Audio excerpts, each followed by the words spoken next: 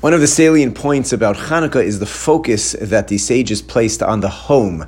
The idea that the mitzvah of lighting the Hanukkah candles has to specifically be in a person's house. This is derived from the language of the Gemara, Ner Ish Ubeso. It has to be a candle for the person, the head of his household, and his entire household, but Ubeso, in his house, they derive that you have to light it in the house. So just as an example, if a person were to go to a Hanukkah party where they go out to dinner at someone else's house, their parents, their in-laws, a friend, you can't fulfill the mitzvah of Hanukkah candles there because that's not your home. Or a traveler who might, because of certain circumstances, never be at home during the time of lighting can't light a menorah because he's exempt.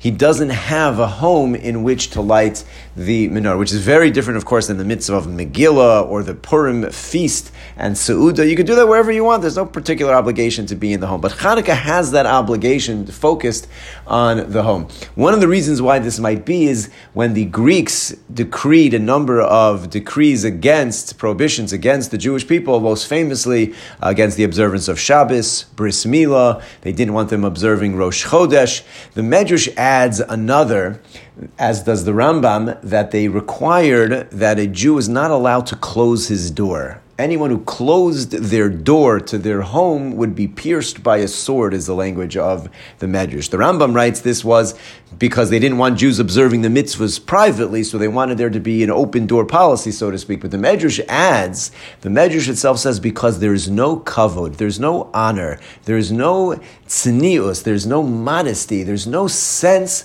of dignity. If a person can't even close the doors of his home, and people, as the Medrash says, would be in and out at will, you can't do anything. You have no place.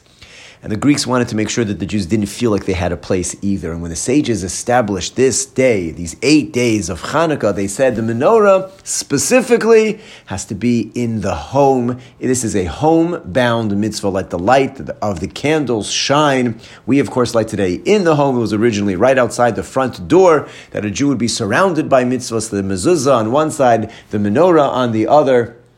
And that in these days is a focus on establishing the dignity, the sanctity, the modesty, the centrality of the Jewish home.